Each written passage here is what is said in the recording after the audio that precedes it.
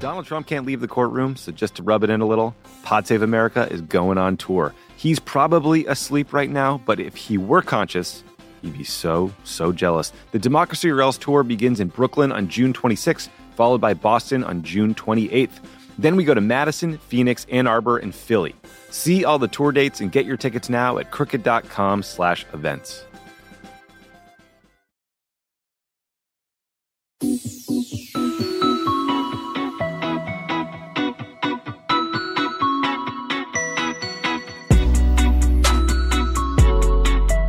Welcome back to Pod Save the World. I'm Tommy Vitor.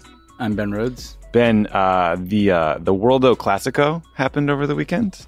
Patriots versus Jets. No. Okay. They're talking about the Brazil and Israeli elections. Yeah. I was very busy doing my civic duty, knocking on doors for Katie Porter, so I didn't see the whole game. But did you watch? How'd it go? I did. Like I told you, I refused to get my hopes up at the Jets. We've now. We're on our I don't know what number this is of a quarterback that is clearly not NFL caliber quarterback that we'll probably hang with for 3 years just to make it as painful as possible. But I'm already onto the Knicks. Okay, I watched the Knicks on Sunday. They lost too. But congratulations on a resounding victory in the World absolutely Classic. Terrible game. Yeah. By the way, Ben, I did slip in a plug for myself knocking on doors. If you have not voted yet, but let me tell you, the California ballot takes some time, takes a minute. That thing is long. I did. I filled out my ballot. I dropped it off. Excellent. California makes it easy. I had to go to various voter guides to understand so many the ballot initiatives and the judges. I know. Well, we got you covered. For anyone who hasn't done it yet, votesaveamerica.com. That's one of the voter guides I went to. The ballot ready tool. It is so helpful. Yeah. This company is worth it to me for so many reasons. Yeah. But just to have that ballot ready tool helps you know what's on your ballot, help you make a plan to be a voter. You can also find volunteer opportunities if you want to help out. It's kind of now or never, people. You have a week left. Yeah. Consider it. You should be checking out. They can use your help. You should be voting where you can vote. Yeah, please vote at the bare minimum. Lots of big election news that we'll cover today. So the Brazil's presidential election happened on Sunday. We're getting some exit polls in about the Israeli election that we'll cover, even though it pains me to talk about exit polls. We'll talk about the latest news about Russia's invasion of Ukraine, the national security implications of the Twitter sale, some devastating mass casualty events that happened in India and South Korea, some good news on climate change, and a little bit of fun thanks to our friends in the UK. And then, Ben, you will hear my interview with USAID Administrator Samantha Power. I believe you know her well. She was down at Morehouse College. She was trying to recruit more diverse candidates into the Foreign Service, into the field of international development. Very, very important, worthy goal. We talked about, the dire state of food insecurity. Why do people say food insecurity? Millions and millions of people are starving because of the pandemic, conflicts, and the Russian invasion and the subsequent food shortages. So we talked about that. And a lot more. So it was a great conversation. Yeah. Great she's doing that. There's been this chronic problem of an overwhelmingly white workforce in the national security enterprise. And the only way to really fix it is to create pipelines to, people coming in young so that the foreign policy workforce looks like America, and we'd probably get better outcomes if it did. So good for Sam. Absolutely. Okay, you want to start in Brazil? Yeah, let's start Start with some good news. Yeah, yes. So great news for Brazil, great news for the planet. Lula da Silva defeated the current little baby fascist president, Jair Bolsonaro, in Sunday's election. Lula won by 2.1 million votes, or 1.8%. It was the closest presidential election in the 34 years of Brazil's modern democracy. Nearly 120 million Brazilians voted. Lula can start to form a transitional government as of today, November 1st. His inauguration is on, or will be on, January 1st. Bolsonaro supporters are not taking it well. A lot of them set up roadblocks all across the country in protests. They seem to be just waiting for instructions from Bolsonaro about what to do. After 2 very long days, Bolsonaro finally spoke today and did a brief press conference. He did not concede the election directly.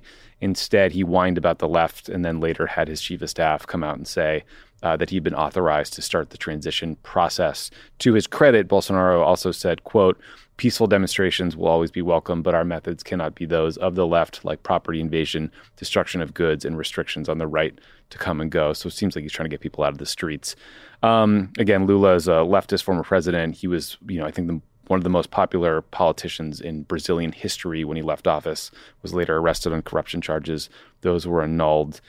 He will also, thank God, take steps to stop deforestation of the Amazon. So, Ben, huge win for the world today. How nervous were you, or I guess do you remain, about the potential for political violence? It's sort of all anyone's been talking about in the lead up to this election.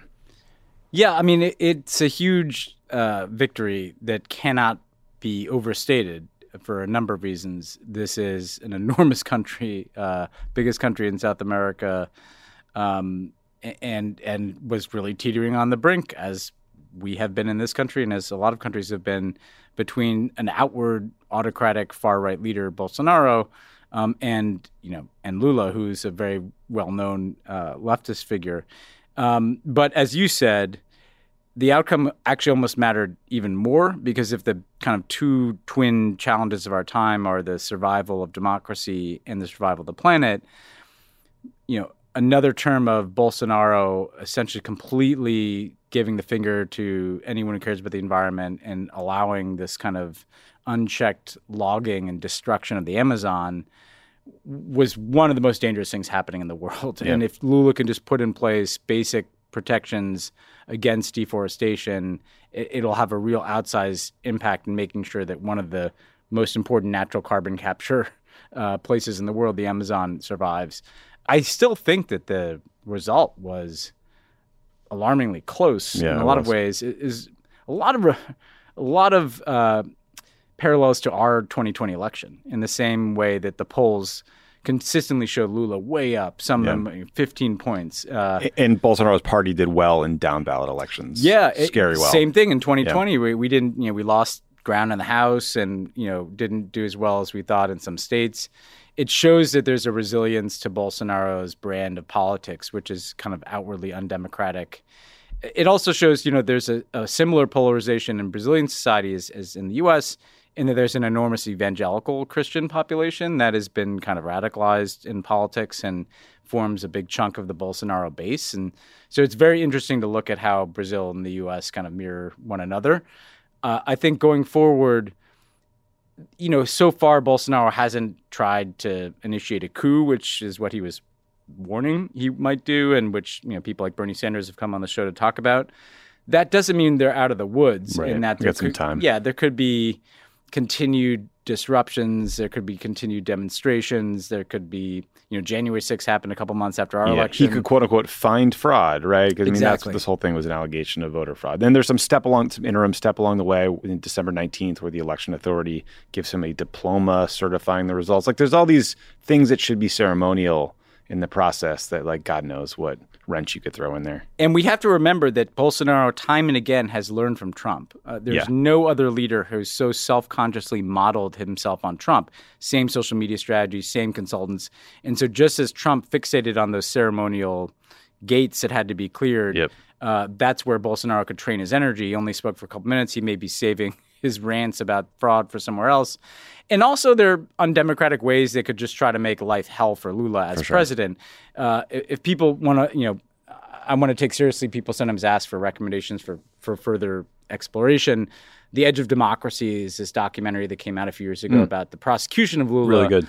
And how much they the right wing worked the courts to basically overturn the government and and that's not to say there's no corruption in the left in Brazil. There's been corruption all over the place in Brazil.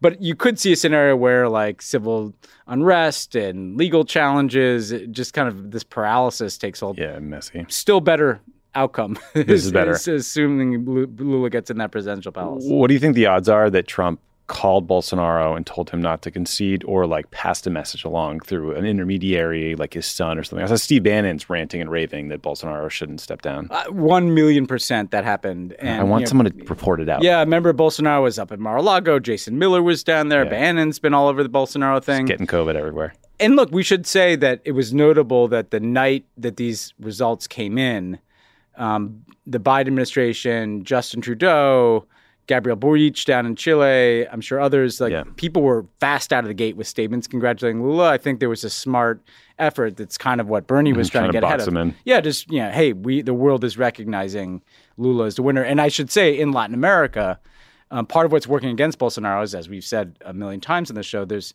this movement to the left. Yeah. Lula was he's the OG. Like he much more than Fidel Castro is kind of the parent figure to today's Latin American left. It's an economic, populist, trade union bloc. It's not full communism. And so I think you'll see, some warm feelings from some of this next gen leftist cohort. Yeah. Okay. So you win some, you lose some. And we don't know that we lost some yet, but the early exit polls out of the Israeli election suggest that former Israeli Prime Minister Bibi Netanyahu and his ultra right-wing allies may have won enough seats in parliament, in the Knesset, their parliament, to have a majority, to get 61 seats and restore him as prime minister. Listen, I hate myself for talking about exit polls. I'm talking about foreign exit polls. Yeah. I mean, honestly, what lesson have I not learned that I'm talking about foreign exit polls, let alone American ones? But it would be disastrous.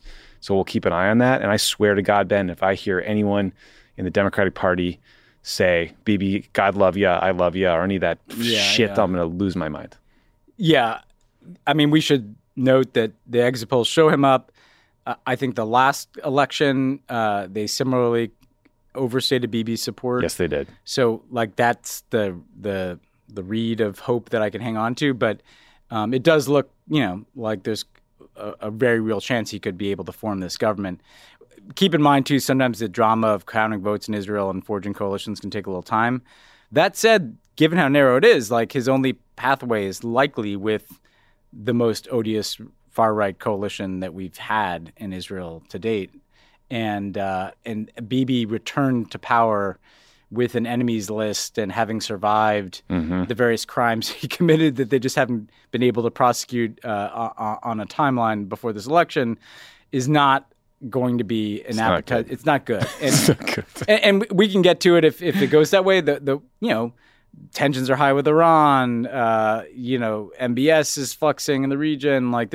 There's things that could go wrong here. And to your point about Democrats, he will be working against the Biden administration no matter how many times Joe Biden tells him every step of the way. God love you, I love you, Bibi. He doesn't love you back, And let's not make the mistake of thinking that because you were friends with the guy 30 years ago that he's somehow going to. He's a terrible person. Yeah, my guy Yair Rosenberg over Writes for the Atlantic. Great follow. Great voice on Israeli politics is in my DMs telling me to chill out. Rightly so. Yeah. It's take some time. We'll see what happens. We'll see. Take some time to vote. It's early. It's as we learned in the Obama campaigns, exit polls were often wrong. Yeah, but sometimes right. College settlements are still out. Okay, let's talk about that's the nerdiest joke I've ever made. Great merging of our interests. Awful. Okay, Russia, Ukraine. Want to talk about it? Let's do it. So you'll hear Samantha Power and I talk about the efforts to preserve this diplomatic agreement to get grain out of Ukrainian ports through the Black Sea. That deal needed to be reauthorized anyway, but then was in more jeopardy after Russia got very mad at Ukraine for attacking its Black Sea fleet with a swarm of explosive-laden drone boats. It's obviously absurd for the Russians to be mad that the Ukrainians would attack back at the ships launching missiles at their cities. And attack their military. These are military targets. Exactly. Yeah. But Ben, have you seen the video that was on Twitter from the drone boats? Yes. Getting shot at by helicopters and stuff? Yes, I did. Yeah. It's just wild. It's wild. It's kind of interesting how this war merges very old-fashioned war with new technologies because the Iranian kind of kamikaze drones that really are have been a game changer. Really terrorist weapon, right? They just, you don't know where they're going to come from, and they're not super high tech, but they can achieve an effect.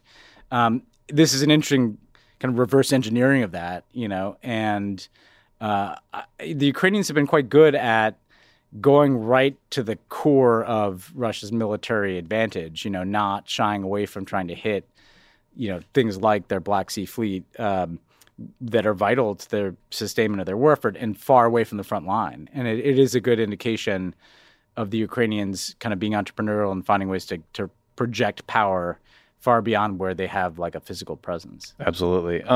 So the other sort of developments, the Russians continue to just hammer energy and water infrastructure, civilian infrastructure in Ukraine with airstrikes. The Associated Press reported that Russia is now recruiting U.S.-trained Afghan special forces soldiers to fight in Ukraine, which is, depressing and awful. Iran is reportedly sending more of the drones that we just talked about and weapons to Russia. The Washington Post had a long report on Russian efforts to subvert the government of Moldova through its intelligence services. That's worth reading. And then there was a report in NBC News that President Biden lost his temper at President Zelensky during a phone call in June when Zelensky asked for more aid. I guess Biden had just been like, here's $1 billion worth of new aid we're going to give you. Zelensky was like, great, here's my new list. Question is whether this was sort of like a momentary hiccup or maybe a sign of things to come when the politics of just constantly pushing out billions and billions of dollars worth of assistance out the door gets more difficult. I don't know. It's hard to tell. Yeah, I've heard, and I'm not citing any specific individual conversation, but there have been these rumblings that the relationship between Biden and Zelensky wasn't necessarily as rosy as it looked on the surface. Like you hear that from some journalists, kind of, but nobody quite. I think a story like this was going to come at some point. And look, this is one of those cases where I kind of see both sides. Of course. Zelensky's job is to get as much as he possibly can for his country and his people. That's the role he's playing. That's what his people want him to be doing. And that often involves kind of holding our feet to the fire. And I do note that every time there's any release, he's very laudatory of Biden and the administration, but that's what he's doing. And if you're Biden, that would be frustrating because you're like, well, I just, tens and tens of billions of dollars in aid are flowing where I have all these other problems around inflation that are being exacerbated by this conflict. So I understand Biden's frustration. I think this is going to interestingly may come to a head in the next couple of months because it's midterm madness. We're holding out hope. People should be knocking on doors. We're hopeful. Desperately want Katie Porter back in there as well as a lot of Democrats. But if we lose the House, right, Kevin McCarthy's kind of gone on record and saying, we're not going to write you a blank check. And so therefore, I think the normal instinct would be, hey, in this lame duck session, and what that means is the congressional session in November and December before it flips the Republicans in January, maybe try to do some really big aid package to the Ukrainians that can at least get us through next year so that we don't have to come back to Congress. However... Yeah, we also have the debt ceiling. Exactly. There's so much to get done. There's a lot to get done. And so we had the discussion last week about the diplomacy. I got a lot of feedback on that, good, bad, and ugly. Yeah, me too. But the point is, again, not any wavering of any support for Ukraine. It's that part of what Biden, I'm sure, foresees is it's going to get harder to continue to provide the level of funding that we're providing. We're talking $50, $60 billion. These are the kind of supplementals that we had for the wars in Iraq and Afghanistan. Yeah. And it'll be an interesting early test of how the Biden team wants to approach that if they lose the House as to whether or not they go big in the lame duck or whether they punt it to next year thinking, Kevin McCarthy, we're going to call his bluff if we need this additional funding for the Ukrainians. They're going to need funding either way, right? Because if the war is going, they need to fund that. If somehow the war ends, there's a huge rebuilding effort that has to take place.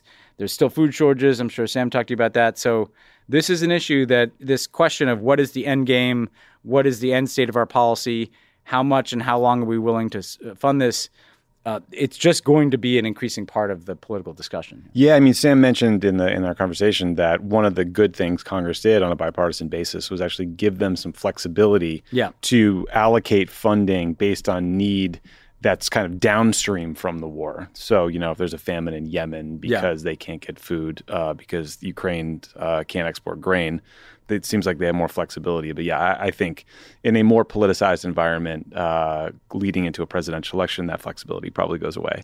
And it's something we should all be worried about. Ben, in much dumber news, have you heard that Elon Musk bought Twitter? I've been made aware of it by some very, very concerned people. Some very concerned people. Some of which is very well-founded, some of which is less well-founded. I'm sure, probably talk about the well-founded fears. We can do both. I don't think Elon Musk is kind of like whoever the you is out there. You're probably not the person that is in his crosshairs. You know? Yeah. Also, I mean, there's people who seem to think like he's like a Russian stooge. And if that's true, your concern should probably be more about SpaceX and their contracts with NASA and the military than Twitter. But back to Twitter, I mean, the impact of the sale was like pretty quickly not great. A bunch of trolls were like, oh, let's all tweet the N-word now or other vile stuff. We also all had to endure just much more of Elon's terrible jokes and trolling and carrying sinks around, and just the personality is just horrendous. Yeah, not exactly a winning personality. No. But there's some people who are worried about the national security implications. And it's come from a couple different angles. So there were reports that Twitter has severely limited the number of people who can moderate content, and that doing so impacted their ability to deal with misinformation in Brazil during the election on Sunday. Obviously, that's worrisome in the Israeli elections. Also not ideal for us since we have midterms coming up. And then Senator Chris Murphy of Connecticut has requested that the Committee on Foreign Investment review the acquisition, given that the Saudis are the second largest shareholder. Now, the Saudis bought into Twitter in 2011 and then 2015, and they've held those shares since. So it's not new, but I imagine they think, well, does the risk profile change now that Twitter is a privately held company? There's less transparency, there's less disclosure. We should also just point out that, there were reports a year or two ago that the Saudis installed a spy at Twitter to get information on dissidents. Yeah. They recently threw an old man in jail for 16 years for tweeting. For tweets, yeah. So bad actors, certainly. And then there was also a report in the Washington Post today about the U.S. disrupting a China-based attempt at several of them actually, covertly influencing U.S. elections. That was happening on Twitter. Makes you wonder how Elon will respond, given that, he sells a lot of Teslas in China. So I don't know. How are you... does this worry you? Yes. Okay. It does. It really does. And it doesn't worry me because he's a Russian stooge. It worries me because he's a tech bro. And despite his massive ego and his desire to kind of be present in the public square, at the end of the day, he's interested in money. And you have two countries, Saudi Arabia and China, that I think are literally at the top of the list as countries that use their wealth to try to gain an advantage and gain leverage over people, right? And so what are the two concerns that are related? Saudi Arabia has put people in prison for tweets, has put spies in Twitter, and would like to know who are the human beings behind accounts that I'm sure are critical of MBS. If they're not, Ben Rose, like I do it, with my blue check mark that I don't have to pay for. But Elon Musk has talked a lot about rooting out bots and authenticating users. Yep. Well, there's some people that have very good reason to be anonymous, anonymous on Twitter. Yeah, like not wanting to die or get dismembered. That's right. So weirdly, Elon Musk's stated objectives are very similar to Saudi Arabia's, which is, hey, we want to know who's tweeting what on Twitter. And if you think this is a small thing, again, cite the example, an old guy who literally tweeted in this country, then gets thrown in prison back there. We're talking about people that could go to prison for tweets that they've already tweeted. If the Saudis somehow can get their hands on the user data about who that individual was, that's a big concern. And then China, you're right, he is massively exposed in China. Like the Tesla business model and supply chain relies very heavily on China. We know China uses that to leverage U.S. companies to do what they want. And so if the Chinese want to have free reign to run their disinformation campaigns on Twitter, or if the Chinese would like information about who a particular user is, that's a real concern that they could have this leverage on Elon Musk. So I think, again, the concern is not that Elon Musk is going to cancel the resistance Twitter. The concern is, Saudis and Chinese and disinformation campaigns. Probably Indian journalists and dissidents. I'm sure, yes, exactly. So that this kind of authoritarian creep into Twitter could, Elon Musk could be either intentionally or unintentionally opening the door to that. And it does make you kind of depressed when you step back and think, what are our big social media platforms? We've got Mark Zuckerberg's owned Facebook, and we've talked a lot about the damage that's done. Love it. We've got the Chinese-owned TikTok, and we have now Elon Musk, who is literally in business with the Saudis and relies on the Chinese and his supply chain.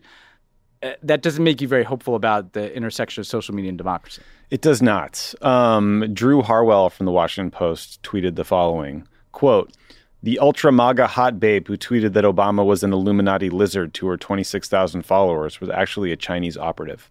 I think that pretty well summarizes the kind of sums up the whole thing. State of social media. Yeah. I mean, we're just going to have to look. And at the end of the day, I think we're all going to have to figure out how to not be as reliant on these platforms. I agree. The other really interesting article, it's sort of too long to summarize, but Ken Klippenstein in The Intercept wrote about efforts by DHS to monitor and take down misinformation. This stems from the 2016 election and the Russian interference. It started under Trump and has gone on until today, but it gets at just how difficult it is to deal with misinformation and disinformation in foreign actors, but like not cross that line into a place where you have dangerous government censorship. It's like an incredibly hard problem. And I think I'm sympathetic to the argument that like ultimately the greatest threat of all is an overbearing government, controlling speech, right? Like that's why the First Amendment exists.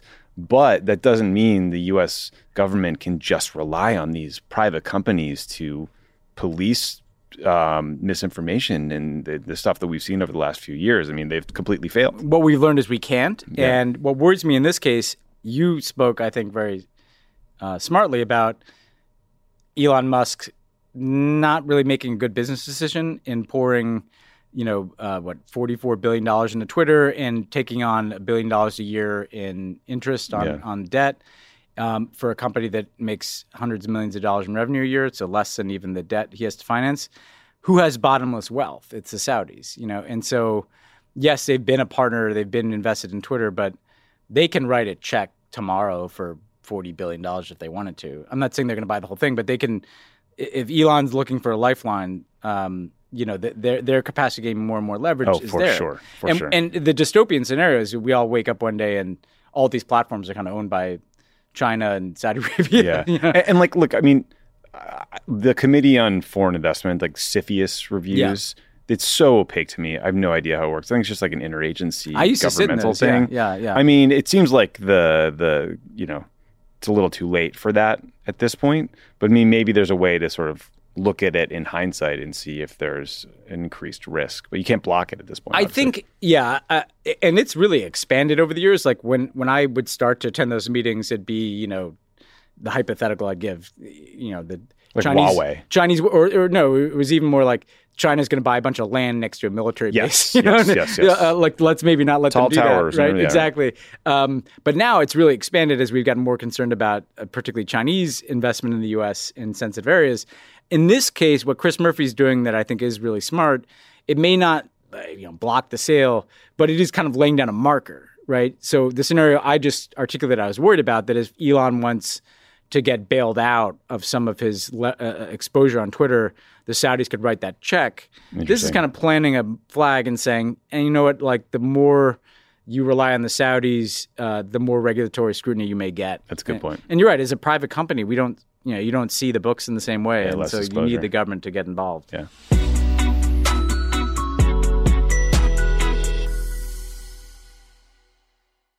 This show is sponsored by BetterHelp. We all carry around different stressors, big and small. When we keep them bottled up, it can start to affect us negatively. Therapy is a safe space to get things off your chest and to figure out how to work through whatever's weighing you down. If you're thinking of starting therapy, give BetterHelp a try. It's entirely online. It's designed to be convenient, flexible, and suited to your schedule. Just fill out a brief questionnaire to get matched with a licensed therapist and switch therapists anytime for no additional charge. Listen, if you're listening to Pod Save the World, you need some therapy. If you're watching the events around the world that might freak you out, got this election coming down the pike, there's a lot of stuff that people are stressed about, that are anxious about, stuff that makes you lose sleep, and therapy can help. Get it off your chest with BetterHelp. Visit BetterHelp.com/crookedworld. Go today to get 10% off your first month. That's BetterHelp, HELP.com/crookedworld. Donald Trump can't leave the courtroom, so just to rub it in a little, Pod Save America is going on tour. He's probably asleep right now, but if he were conscious, he'd be so jealous. The Democracy or Else tour begins in Brooklyn on June 26th, followed by Boston on June 28th. Then we go to Madison, Phoenix, Ann Arbor, and Philly. See all the tour dates and get your tickets now at crooked.com/events. All right, people, we all know the stakes of the 2024 election are high, whether it's keeping the Senate, taking back the House, or stopping Republicans at the state level. If you're ready to make a real difference, sign up for Vote Save America's 2024 volunteer program. And just to make it interesting, we're pitting you against each other. Vote Save America will sort you onto a team, East or West, and you'll compete with a community of other volunteers to maximize your impact on the ground with opportunities tailored to you and the causes you care about. The team with the highest volunteering stats could secure the biggest prize of all, the continuation of American democracy. Head to votesaveamerica.com/2024 now and get ready to organize or else. This message has been paid for by Vote Save America. You can learn more at votesaveamerica.com, and this ad has not been authorized by any candidate or candidates committee.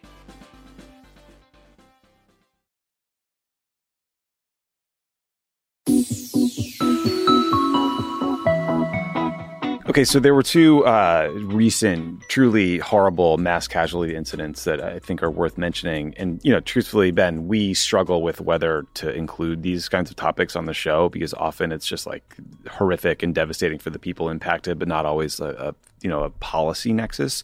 But in these two cases, I actually think there could be one. So the first such incident happened in India, where a 754-foot-long pedestrian bridge collapsed, killing 134 people, many of them children. 180 people were rescued from the river that the bridge was spanning. Authorities have arrested 9 people associated with the bridge's operation. And the reason I wanted to mention this, Ben, is because a member of the Congress Party has alleged that BJP leaders in the region had recently announced the reopening of the bridge as a Diwali gift to the people, and did so without ensuring it was safe. And so the BJP is another political party. It's the one Prime Minister Modi is a part of. In the area where this happened, Gujarat province, is Modi's home turf. Yeah. He was the governor of there back in the day.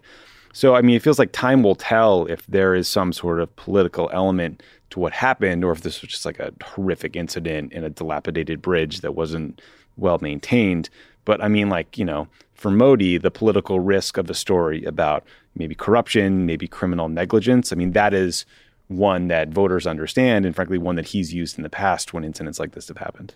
Yeah, it illustrates why things like a free press matter, because, sometimes we talk about this as just kind of a amorphous value out there in the world. Don't lock up journalists, don't harass journalists. But the real world consequence is, investigative journalism in India is really on the back foot because Modi has made life so miserable for people like Rana Ayub, for instance, friend of the pod, who've tried to hold him accountable. Part of what is so concerning about this is, is there an Indian media that can get to the bottom of this? Yeah, because BJP announced an investigation, and sure. I don't have any faith in the BJP investigation. And this is a huge, if some political agenda led to the unsafe opening of a bridge that killed this many people and children, that's why you have investigative journalism. And so to me, it speaks to the need for there to be a check. If I'm Indian and I want an argument for democracy that's not just kind of a, professorial thing about why democracy is good. It's you don't want your bridges to collapse, so therefore you need institutions and people that can hold people in power accountable. Yeah, and this, I think, highlights that. It's a really good point. The second incident happened in South Korea, in Seoul, where a massive crowd, I've seen estimates of 100,000 people, were celebrating Halloween in this one district. And I guess this enormous crowd, and there was very little crowd control to be seen, tried to squeeze through a very narrow alley at one point. That created a stampede.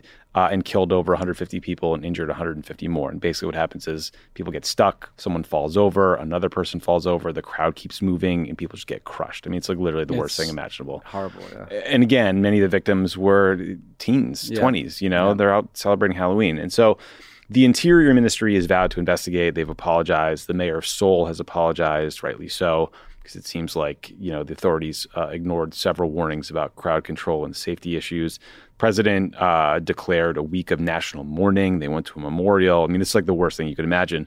But again, the kind of thing that could have enormous political ramifications if voters in Korea decide that negligence of a party or a political faction is what happened. Yeah, and this president was already not in the strongest position. Now, he's not the one that is kind of as directly responsible as the local authorities there, but there's a sense, I think, in South Korean politics that things are not that stable right now, And there are huge issues in that part of the world, and you want, like any democracy today, but you want there to be kind of a trust between political leadership and the people, and this is the kind of event that breaks that trust down. Yeah. Ben, I have something very rare for you, which is a good news story about climate change. Good. Ready? Let's hear it. So NASA recently installed an instrument on the side of the International Space Station. It's called the Earth Surface Mineral Dust Source Investigation Instrument. We'll call it EMIT for short. The purpose of EMIT is to basically see how airborne dust impacts the climate, but it is also surprisingly proven to be incredibly good at detecting areas where there are huge plumes of methane gas getting released into the atmosphere. So basically this thing's like spinning around the globe, and it's found like 50 gigantic hotspots of methane gas being released, which is good news because cutting methane gas emissions is critical to limiting climate change. And now you can find those areas and try to fix them quickly. And so this instrument, I think, got installed in June, very, very recently. So they're just getting started here. So shout out to the scientists and NASA, and I don't know, maybe at the next COP summit, they can figure out a way to use this technology and clean this stuff up. I don't know. I thought you were going to say that the good news story is that Brett Stevens wrote a cover story for the New York Times. You know what? I apologize. Opinion section. You're right. Saying that he now believes in climate change, but the market will fix it all with its invisible Did hand. he really say that? I didn't want to give him the click. I didn't click it either. I just read the headline. So the market will. Yeah, but anyway, I just wanted to get that in. Noted climate denier. Now, I actually think this is a really relevant story to flag because, part of what we have to watch over the next 5-10 years is we all know that government action is insufficient to hit even the Paris objectives at this point. There is, I think, something important happening in the markets, right? Where a combination of overwhelming amounts of investments, like in the Inflation Reduction Act, which hopefully they'll rename for history as the Climate Change Reduction Act, takes hold and creates market incentives for people to invest in these technologies.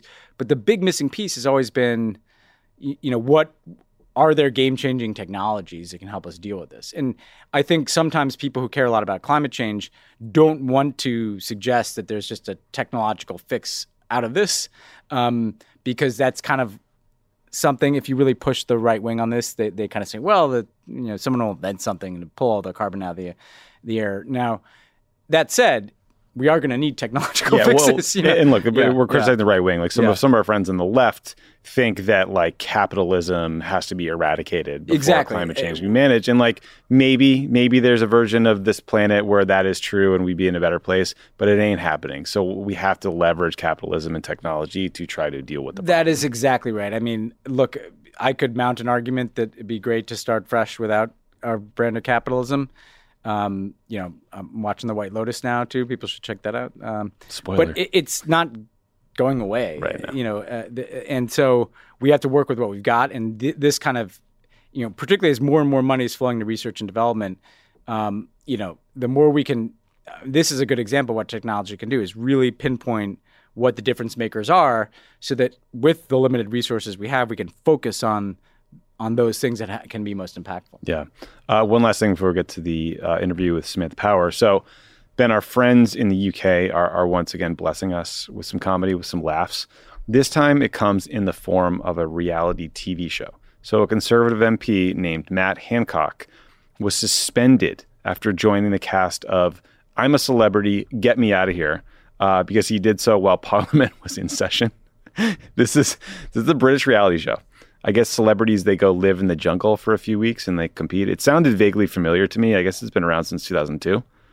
It sounds like every reality show. Yeah, right? that's very good. Send some people somewhere and see what happens. This guy signed up for this show and was just going to like fuck off from work for a couple weeks. He served as the health minister during COVID, so he might be an idiot, but he's not a backbencher.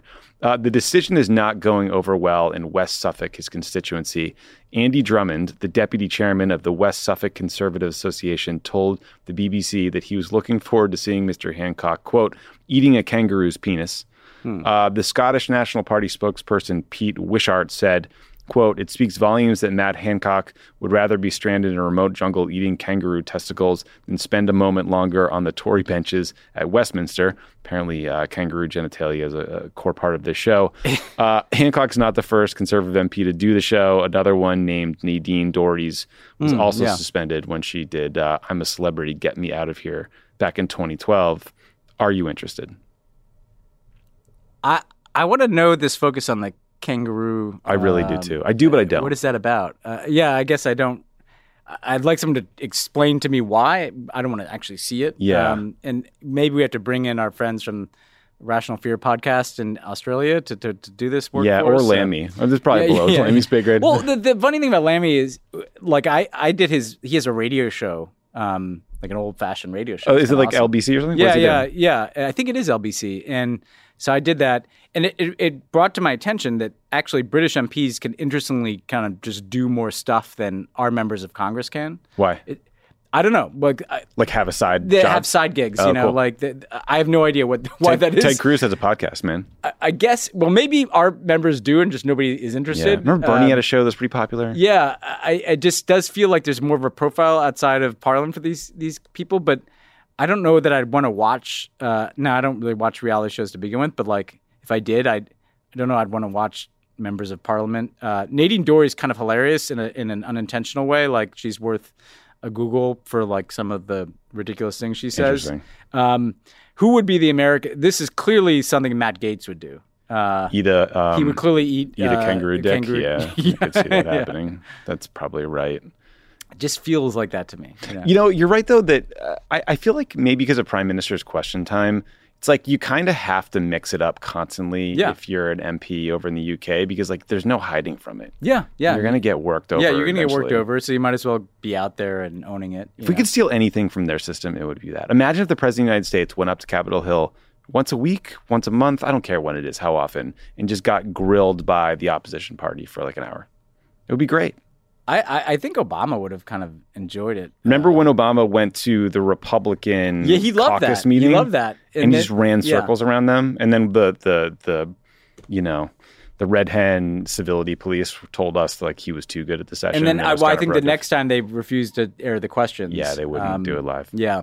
It'd be interesting to see Joe Biden's tack. He would probably go full senator. Yeah, he'd be very buddies. long wind-ins about how long he's known whoever asked Mitch the question. McConnell. Yeah. I don't know. There's a reality show called Alone that Hannah got really into, where they like throw real survivalists out in like some intense places like Patagonia or the Arctic, and they have to just live off the land for months until they like essentially starve to death and have to leave. It's pretty intense, but not a lot of celebrities out there. Come in and help you out if you reach the end of the line there. There's some like health checks and you win like $500,000 if you are the last one, but was that like a COVID watch? We just kind of get into shows and get stuck in them because they're shows that are like good but not good enough that keep you awake. Yeah, it's one of those. So we watch it at night before bed. I will never skip past like one of those 10,000 word New Yorker pieces about somebody who went to the Arctic and survivalist exploration. Yeah, those are good. I love that stuff. I just read a long piece. I have like 3 open that you told me to read. There's a long one about the U.S. effort to arm the Ukrainians. It's worth reading. It's interesting. Joshua Yaffas, friend of the pod. Very good. We've had good Josh piece. on. He does the whole history of it. Yeah, it's good. It's good. Okay, we'll take a quick break, and when we come back, you will hear USAID Administrator Samantha Power. So stick around for that.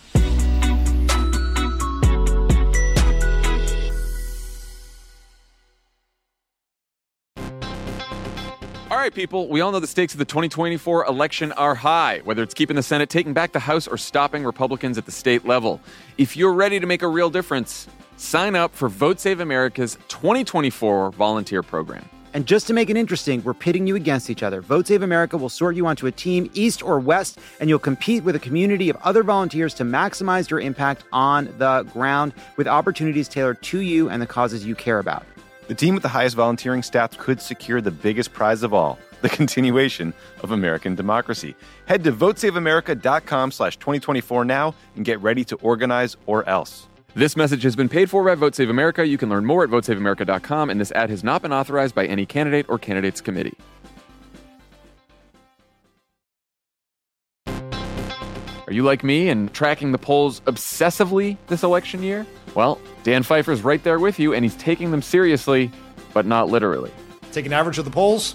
Don't forget about any one poll. And the thing that we try to tell everyone in every episode of this podcast is a poll that has Biden up to and a poll that has Biden down to, they all tell you the exact same thing, which is this is a very, very close race. The goal of this podcast is to help people understand polling and freak out about it just a little bit less. Explore the latest polls, what they actually mean, and whether or not it's time to hit the panic button. Tune into Polar Coaster with Dan Pfeiffer, Crooked's latest subscriber-exclusive show.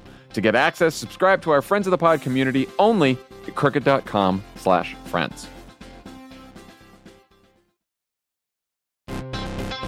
Donald Trump can't leave the courtroom, so just to rub it in a little, Pod Save America is going on tour. He's probably asleep right now, but if he were conscious, he'd be so jealous. The Democracy or Else tour begins in Brooklyn on June 26th, followed by Boston on June 28th. Then we go to Madison, Phoenix, Ann Arbor, and Philly. See all the tour dates and get your tickets now at crooked.com/events.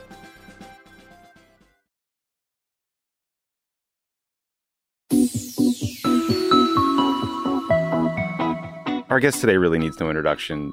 She's one of the world's biggest Boston Red Sox fans, even when it's tough at times like these. She worked at the White House, the National Security Staff. She was the U.S. Ambassador to the United Nations, and she continues her government service today as the administrator for the U.S. Agency for International Development. Samantha Power, it's great to see you. Lovely to see you, Tommy. Now, do you watch World Series games when it's not our people? I do. My baseball affliction is deeper than any one team, unfortunately. I was watching Bears Bengals until Hannah said, "Why are we watching this?" And I said, "You're right." And we watched a show called Welcome to Wrexham, which I highly recommend if you like soccer. But Sam, I digress.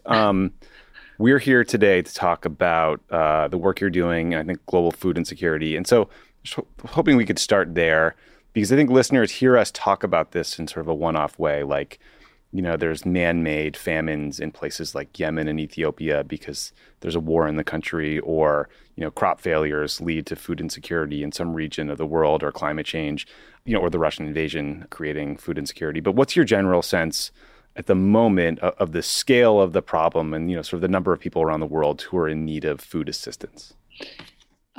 It's bleak.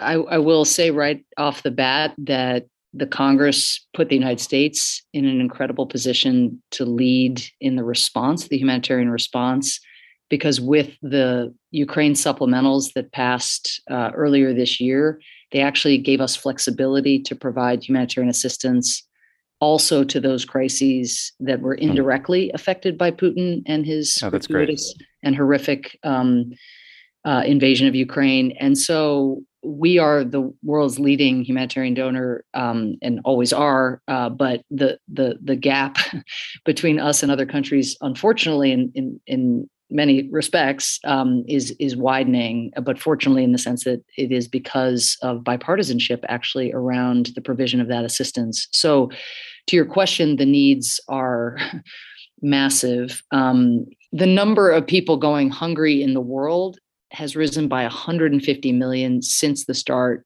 of the COVID pandemic, according to the UN. And that's the backdrop then against which Putin invades Ukraine and then compounds that hunger crisis by blockading food from leaving Ukrainian ports, by himself imposing a ban on Russian fertilizer exports for many months. And part of the issue, and Tommy, you and I have talked about this, I think, in the past, is that conflicts just don't end. People like Putin add new ones to the ledger, but there remains millions of displaced people from Syria because there is no resolution to that conflict. Sadly, the Yemen ceasefire that had been extended on a couple occasions has not yet at least been extended an additional time, meaning that conflict could really bust open again, compounding then the pre-existing conditions, which are climate change. And then now a new pre-existing condition is for many countries, dependence on food being sent into the market from places like Ukraine. Russia put in place a fertilizer ban before it invaded Ukraine. It now blames U.S. sanctions and Western sanctions on high fertilizer prices. That's just nonsense. They were the ones who held fertilizer back with their own export bans and export restrictions. But it's kind of like a perfect storm of the tail end of the pandemic, where countries have borrowed to get through the pandemic, then higher temperatures or more climate shocks, whether floods or famine or floods or drought, I should say, and then throw on top of that a war that has massively contributed to spiraling food and fuel prices. And you have as many as 150 to 200 million more hungry people this year than you had last year.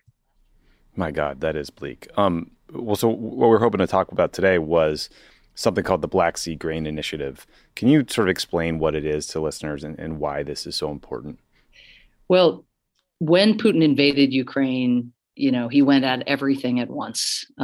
Recall he was sending missiles as well into the western part of the country. He had great ambition to decapitate the Ukrainian government in a matter of days. He and his generals seemed to have thought they could actually take Kyiv, and might have forgotten that there's some Ukrainians who live in Ukraine who got a vote there. But part of the strategy was also, to take over strategic assets. And he had already done that by occupying and staging an illegal annexation of Crimea, as many as now 8 years ago that was. But taking the southern parts of Ukraine with access to the Black Sea, very, very important to his war plan. And, again, strategic access to water always being something that generals seek out, and even brutal dictators like Putin. But part of the idea as well was, let me use the control that I have, Russian dictator, over these key areas to prevent Ukraine from being the breadbasket of the world, which it had been, for so long, one of the most substantial wheat, corn, oilseed producers and exporters on the planet. And just to give a couple examples, Lebanon and Egypt each more than 80% of each of their wheat comes, in fact, from the region, from Ukraine or Russia, principally from Ukraine. And so in blockading the main port of egress for Ukrainian farmers' produce and for their grains, you could do two things. One, hurt the global south, potentially then creating more pressure on the Ukrainian government, or those like the United States who support the Ukrainian government, to push for negotiations sooner, right? Because if you're hurting and you're blaming the war rather than the invader, that could cause you again to pull away your solidarity with Ukraine, even if you don't believe it's a good thing that one country's invading another. If you're hurting and your people are hurting, and you no longer have the fiscal space to borrow to subsidize, for example, fertilizer purchases for smallholder farmers, maybe you can turn the global south into either a neutral force on this war, which would be good for Putin, or as a force pushing the Ukrainians to turn over territory and just end this thing. So that's one aspect of it. But the other thing he's doing with this blockade, which began right when the war began, is starving Ukraine's farmers. And, this was a major exporting country before the war. 20% of the GDP came from agriculture. Before the war in Ukraine, 40% of its export revenue came from agriculture. So Wow. if you're Putin and 95% of Ukraine's agricultural grains flow from the Black Sea ports, you can actually deny those farmers their livelihoods by blocking those ports.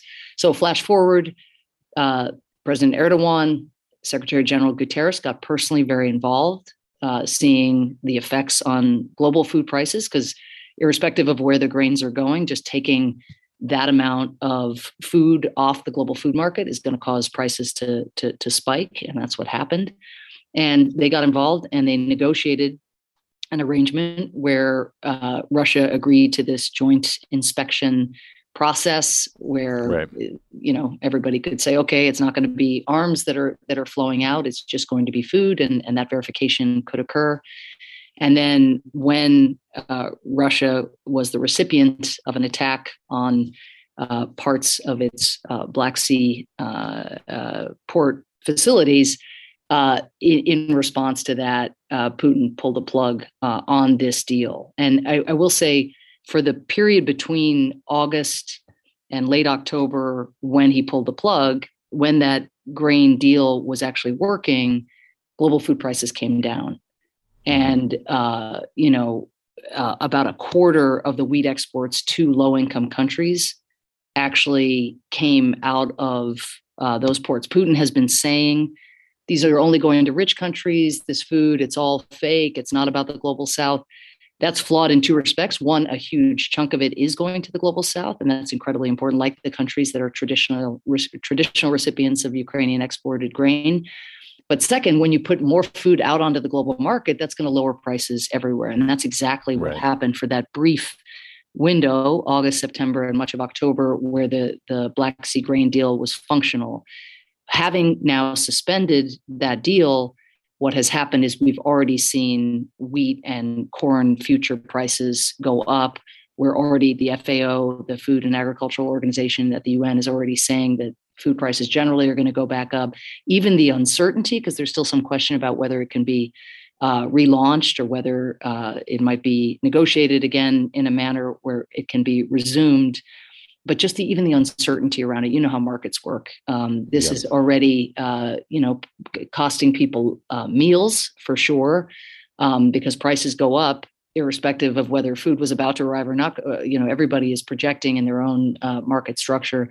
So already, just in the few days since Putin has suspended Russia's participation, that uncertainty is having a very, very negative effect, again, already against that backdrop of such acute food insecurity around the world. Man, that is a brutally difficult problem, because I guess, how do you tell the Ukrainians not to wage war against, ships that are blockading their ports, that are launching missile and drone attacks against them, Russian forces in the region, but also, clearly Putin is taking this as a pretext to pull out of a deal that, I don't know, maybe he didn't want to be in the first place. I'm not sure how you all view it. Seems like a hard problem is what I'm saying. That's a great, I think there was a lot of question about whether the deal would be re-upped in November. So we're now in the month that in any event, there was a question about whether Russia would wish for it to continue. And there were a number of statements in recent days by senior Russian officials prior to the attack that again became Putin's pretext that gave one reason for some pessimism about Russia's enthusiasm to continue the deal. But at the same time, even in that period, I think many in the UN system, for example, were very optimistic because you have leaders from the global South raising their voices. And again, this is before it was suspended, but even for the renewal, saying, President Putin, this matters for the world. This matters for hungry people. This matters for the global South. And I would note, Tommy, that two things. First, just to your point about pretext, Russia itself, Russia's saying, oh, this has made the Black Sea, these attacks on ports have made the Black Sea now insecure. It's too dangerous. this kind of alibi.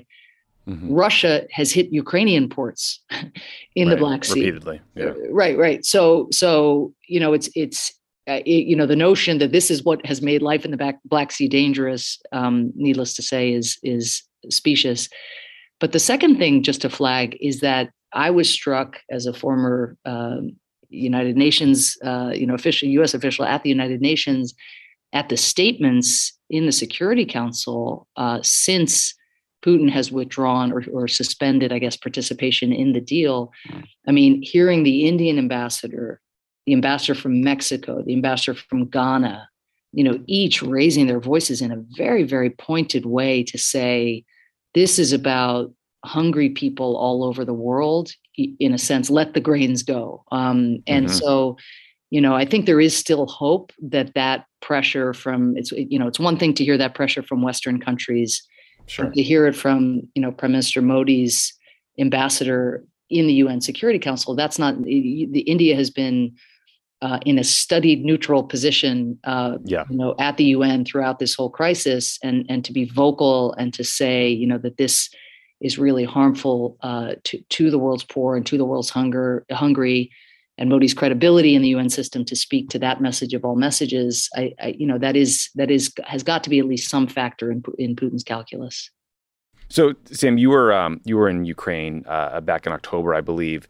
Just curious how that visit compares to previous visits you made to the region and also to Ukraine back in 2015. Well, so I was back in the capital in Kiev at the beginning of October, and I will say I was there just days, I think maybe 4 or 5 days before Putin, began this barrage of missile attacks on the capital. So I was there in a moment that I know so many Ukrainians are nostalgic for, before it really has turned even darker, for people living in areas that are not proximate at all to Russian forces that have liberated themselves. I mean, the Ukrainians are so proud of having won the Battle of Kyiv.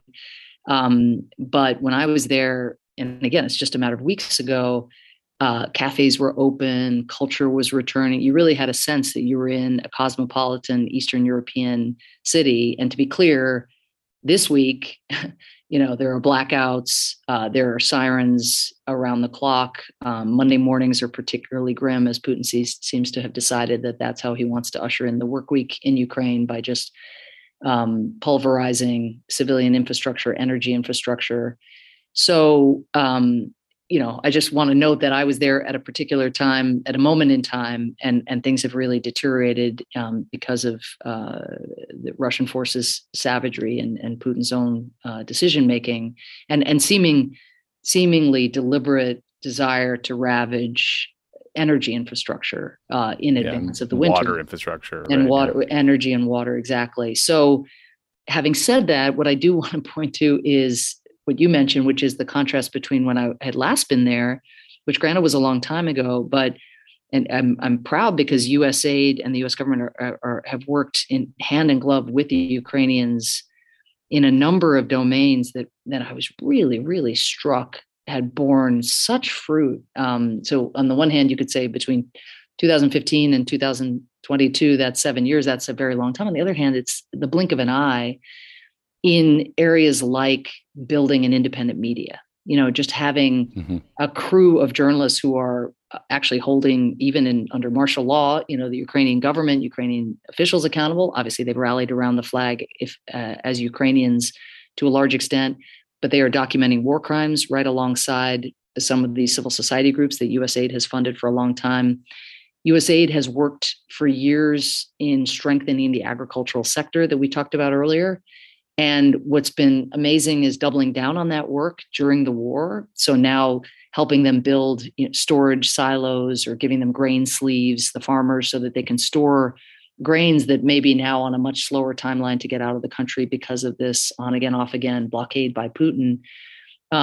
Helping farmers get access to loans, helping them get loans also that will help them recover farm machinery, equipment that Putin's forces destroyed. A lot of territory has been recaptured by the Ukrainians, helping with demining, working with the State Department and others.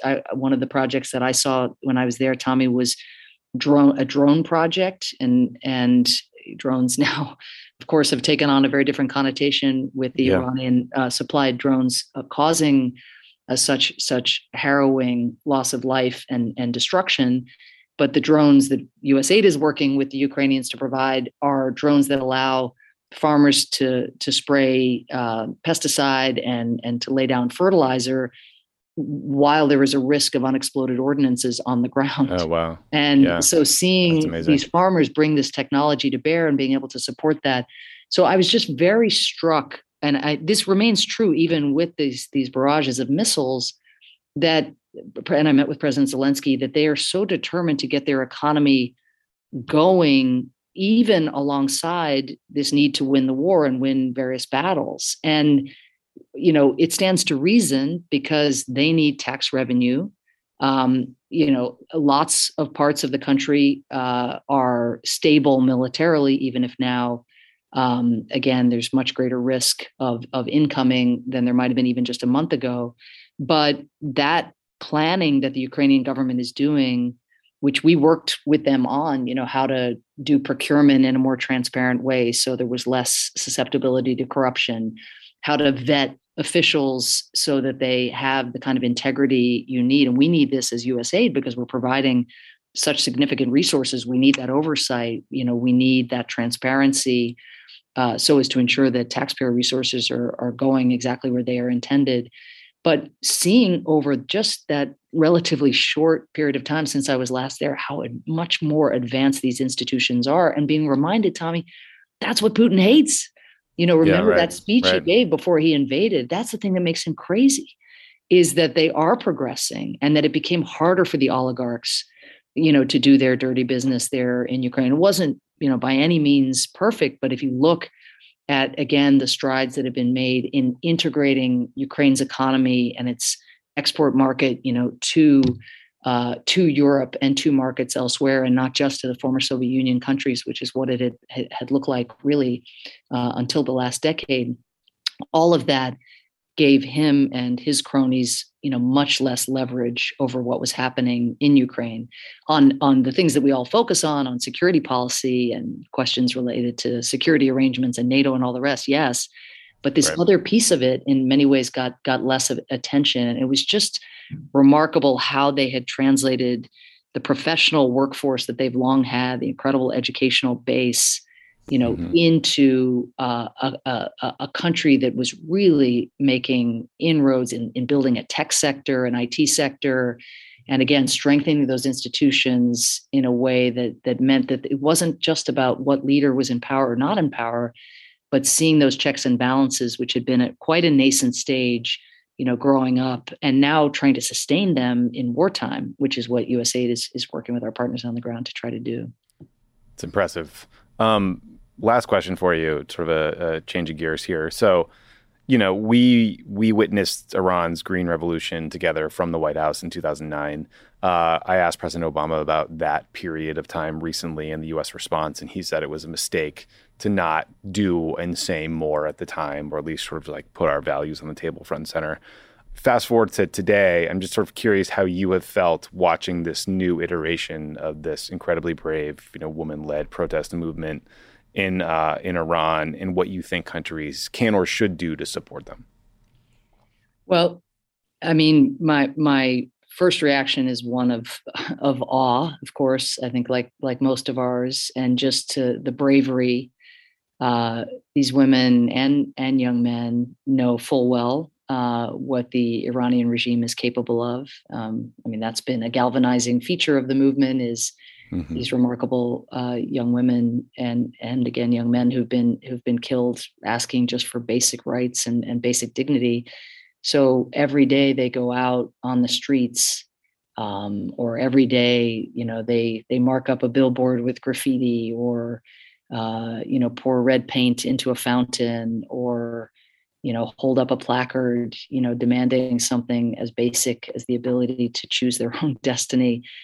They know they're taking their lives into their own hands. And so, it's just when I think again of the luxury of the world that I grew up in, and the rights and the privileges that I have been blessed to be able to take advantage of. That's they're just looking for opportunity to be able to, again, carve their own paths and not be dictated to and muzzled and stifled in their human flourishing and development. And so that's incredible. But it's also heartbreaking, Tommy, because the weight of the state there, as we've seen time and again, and this is not the first, and is not. It's continuing now. We're at 45 days. It does not doesn't seem at all to be petering out. If anything, more families are getting activated by what is being done to their loved ones, and being engaged by their sons and their daughters about the future that young people need and covet. But again, seeing the hammer come down on these innocent lives and all the talent that is being and joy that is being extinguished is also searing. In terms of what we are doing, the effort to pinpoint those responsible actors, make their lives much more difficult, make the operations that they are conducting much more difficult, the sanctions against the morality police and others, Treasury's effort to make it easier for American companies also to be able to ensure that young people have access to the technologies they need to be able to communicate with one another. Our sanctions were pretty restrictive, and so opening that up, I think, has been important. But Tommy, it's also striking the silence on the global stage. I mean, more countries need to be raising their voices. Iran is definitely outnumbered and certainly marginalized at the United Nations. There's no question. But those countries that have leverage behind the scenes, some of whom have their own human rights challenges, and that's part of the issue. They duck this. One of the singular moral questions of our time, right, is whether young women, young people, again, get to grow and flourish on their own terms. And so I think part of what we are doing as the United States is working through Ambassador Thomas Greenfield and Secretary Blinken and others, but to try to broaden the coalition of countries that is making clear that in this day and age, these kinds of actions to suppress such basic shows of freedom and dignity, have no place in this world. But the more company, the better. The more that regime, which is already feeling, I think, unprecedented pressure from bottom up, but to feel that as well in the international system in a much more intense way, I think, can be important. It's a really good point. Administrator Power, thank you so much for helping us understand what's going on. We appreciate it. It's great to see you. Hope to see you in person soon. That would be wonderful. Maybe come visit in D.C. Can run around. I don't know. I think we'll do this offline. you are on the road increasingly, which is wonderful for the masses. So we're glad to see you guys back out there. Yeah, it's wonderful. Thanks, Em. All right. Well, travel safe. See you soon. Thank you. Thank you, Sam Power, for joining the show. Ben, you haven't heard the interview yet, but she did give a shout out to you and your Mets. And sort of like in a sincere, nice way. I know she sincerely feels me as a long-suffering Red Sox fan who, after 2004, was no longer suffering. So I appreciate that. I will say we were talking about the New Yorker earlier. One other plug I want to make is Evan Osnos has an article about the billionaire Chinese sugar daddy for Steve Bannon. Yep. Which I don't think it's got enough attention that this guy was like full-on Chinese intelligence operative and may still be. Straight up. So basically, yep. It's kind of ambiguous. Some people think he still works he clearly did work for Chinese intelligence. Imagine if Crooked Media was funded by a Chinese intelligence operative. I think the right would pay some attention to that. You might get noticed. If the War Room podcast may be a product of Chinese intelligence, seems like the music when they go to ads is about how we're taking down the CCP. Yeah, but it would be and look, maybe this guy has undergone the conversion he says where he's now a dissident, but it would actually be the most genius thing possible. Oh, yeah, I'm just saying it's weird. Yeah, well, to say he's flipped when in fact he hasn't flipped. That's what would happen in the spy. Or he's associated with someone who's the last holdouts of the anti-Xi kind of block within China. Nothing good. Bourgeois kind of Yeah. It's How a Tycoon linked to Chinese intelligence became a darling of Trump Republicans. It's a super fun read, and people should check it out. Yeah, I listened to him on Fresh Air, I think, talking about it, but I do have to read it because Evan's really good. And his book about his time living in China and reporting from China was fantastic. Yeah. Okay. I mean, I don't want to go because when we get up from these chairs, John Favreau is going to just fucking cover us with exit polls and polls out of Pennsylvania and just things that are going to make us feel sad. This is my safe space. The only reason I want to go is I think I may have achieved an early New Year's resolution. What do you do? I occasionally, I do pay attention to feedback. I've been told I say too much on this show. I think I made it all the way through a podcast without saying like. Good job. So just want to let people know. I read the bad reviews as well as the good ones. I'm trying to get the PSA crew to swear a little less. I know I've said F more times on this episode than I usually do on this show, but I will not give up swearing. I will just get 3 an hour versus 45 when Dan and John get teed off. Okay, that's all I got. All right, talk to you.